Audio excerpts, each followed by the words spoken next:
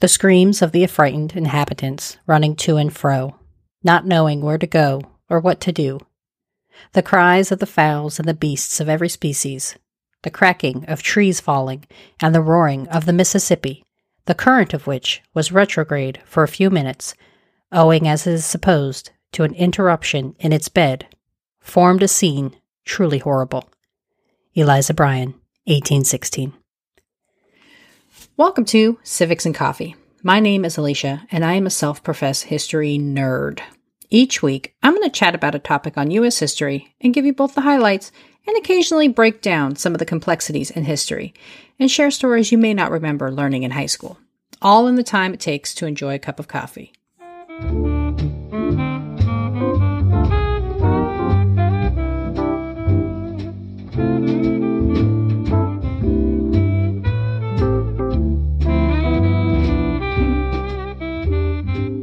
Hey peeps, welcome back. Earthquakes are a fascinating, albeit sometimes terrifying, natural occurrence in nature that ranges from a minor jolt to rolling sidewalks. As a California native, I've never quite gotten used to the sudden shake of the ground myself, but luckily I live with a Boy Scout who is always prepared. While we know a lot about earthquakes, they remain unsettling and, of course, unpredictable.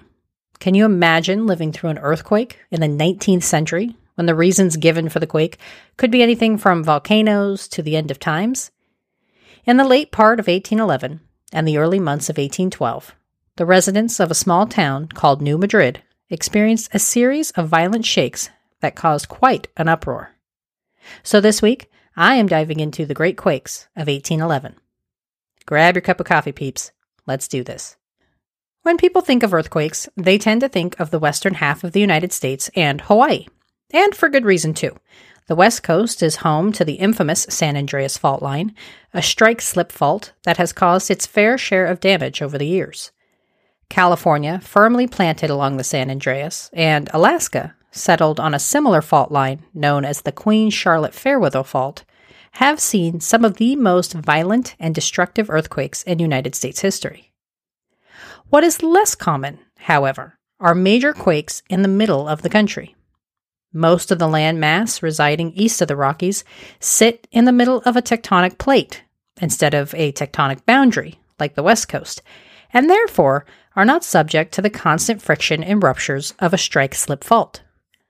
But for a few months between 1811 and 1812, the new settlement town of New Madrid, in what is today Missouri, experienced a series of dangerous and violent earthquakes, resulting in a religious revival in the area and prompted Congress to pass its first ever federal disaster relief bill.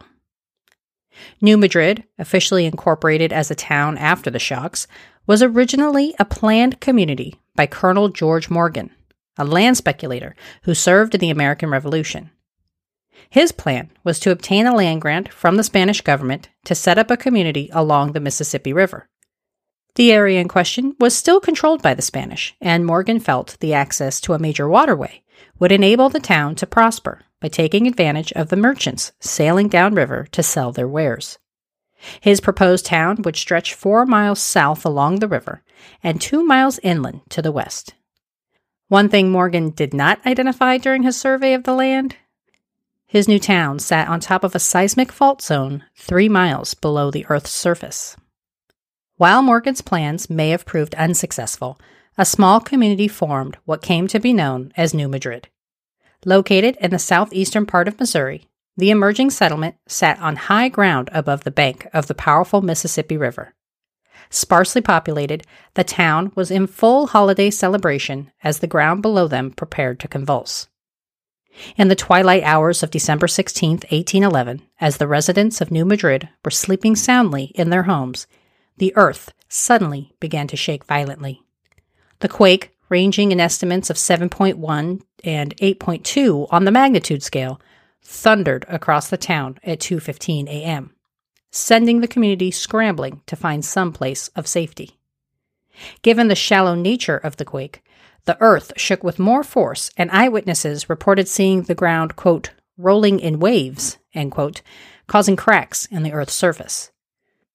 In a letter 5 years later, resident Eliza Bryan wrote, quote, we were visited by a violent shock of an earthquake, accompanied by a very awful noise resembling loud but distant thunder, but more hoarse and vibrating, which was followed in a few minutes by a complete saturation of the atmosphere with sulfuric vapor, causing total darkness."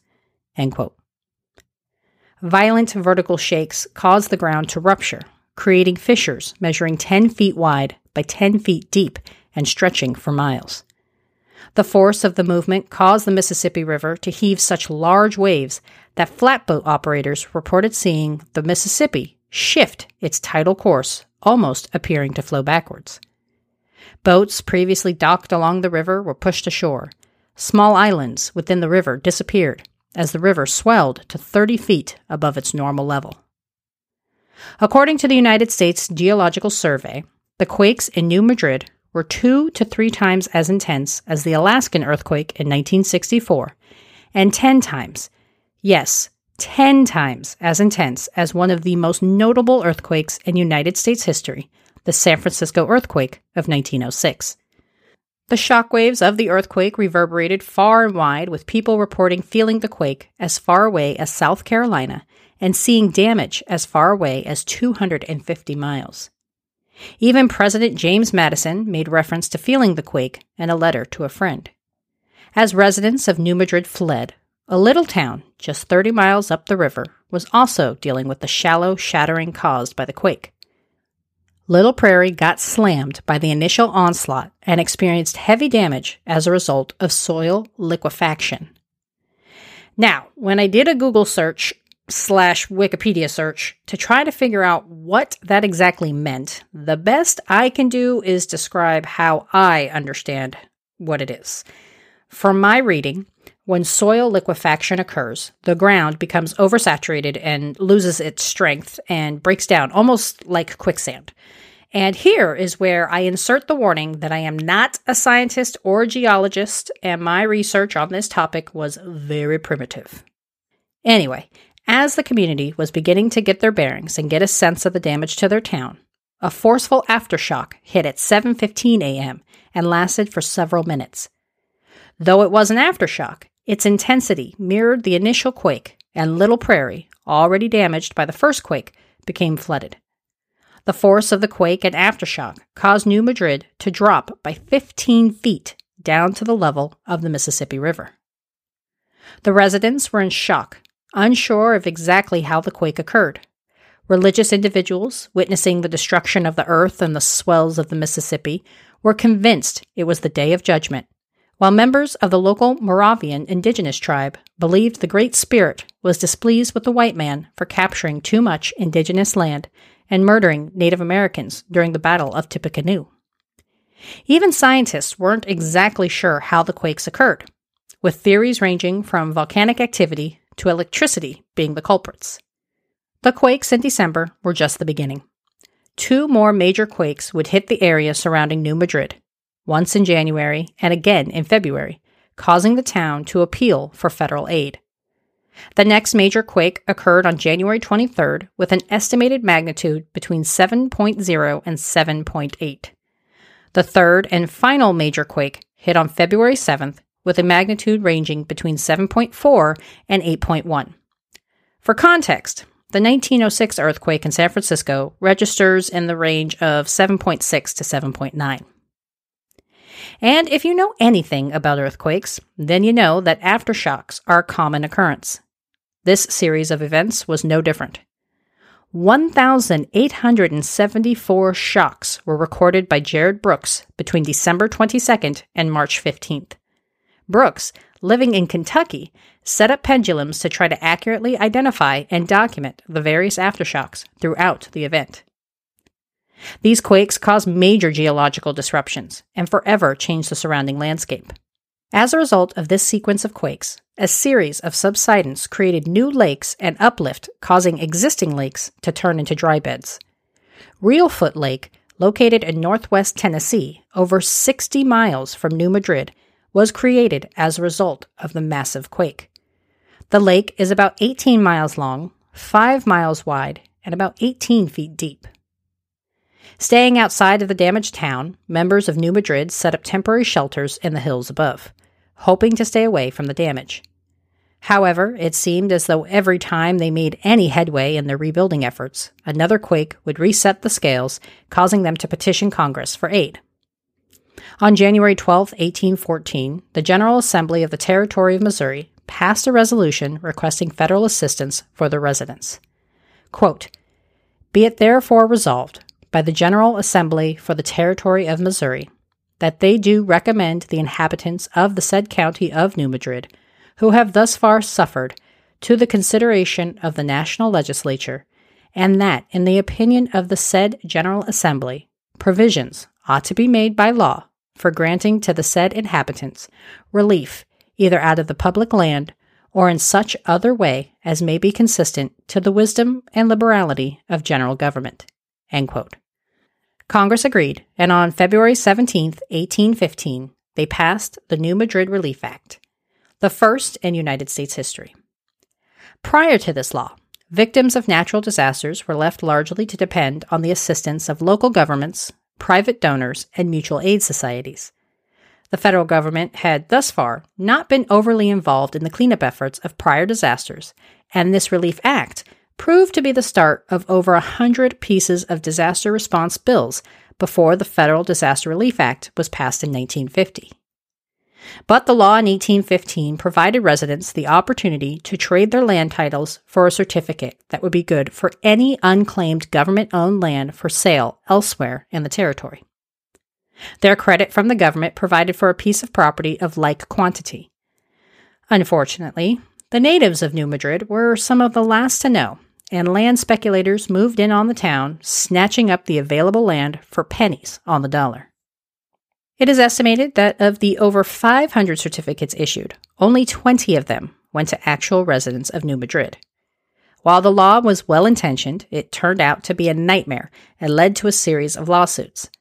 Litigation stretched so long that the final case to be settled was in 1862, some 50 years after the quakes. In the aftermath of the sequence, a religious revival took hold of the area. Preachers moved in from all over, speaking the gospel and of the quakes to entice new parishioners to their ministries. So how is it, if these quakes were so large in scale and violent, are they not better known? Well, despite the sizable property damage and devastation to the landscape, the overall loss of human life was minimal. While there are no official records of the death toll from the actual event, the USGS believes only one individual died as a result of the quakes. You compare this to the thousands who died in San Francisco, and it's easy to understand why it's perhaps not better known. Despite its relative obscurity, the earthquake sequence of New Madrid in 1811 and 1812 proved historic in its own right as the first natural disaster to require federal relief. Geologists estimate the area surrounding New Madrid could experience an earthquake in the next few decades and are concerned about the potential for devastation. The New Madrid seismic zone is 45 miles wide and 125 miles long and stretches into parts of 8 states who are much more populated than they were when the original quakes hit, making the potential toll of any event quite large. Let's hope if the next quake comes, it will be mild.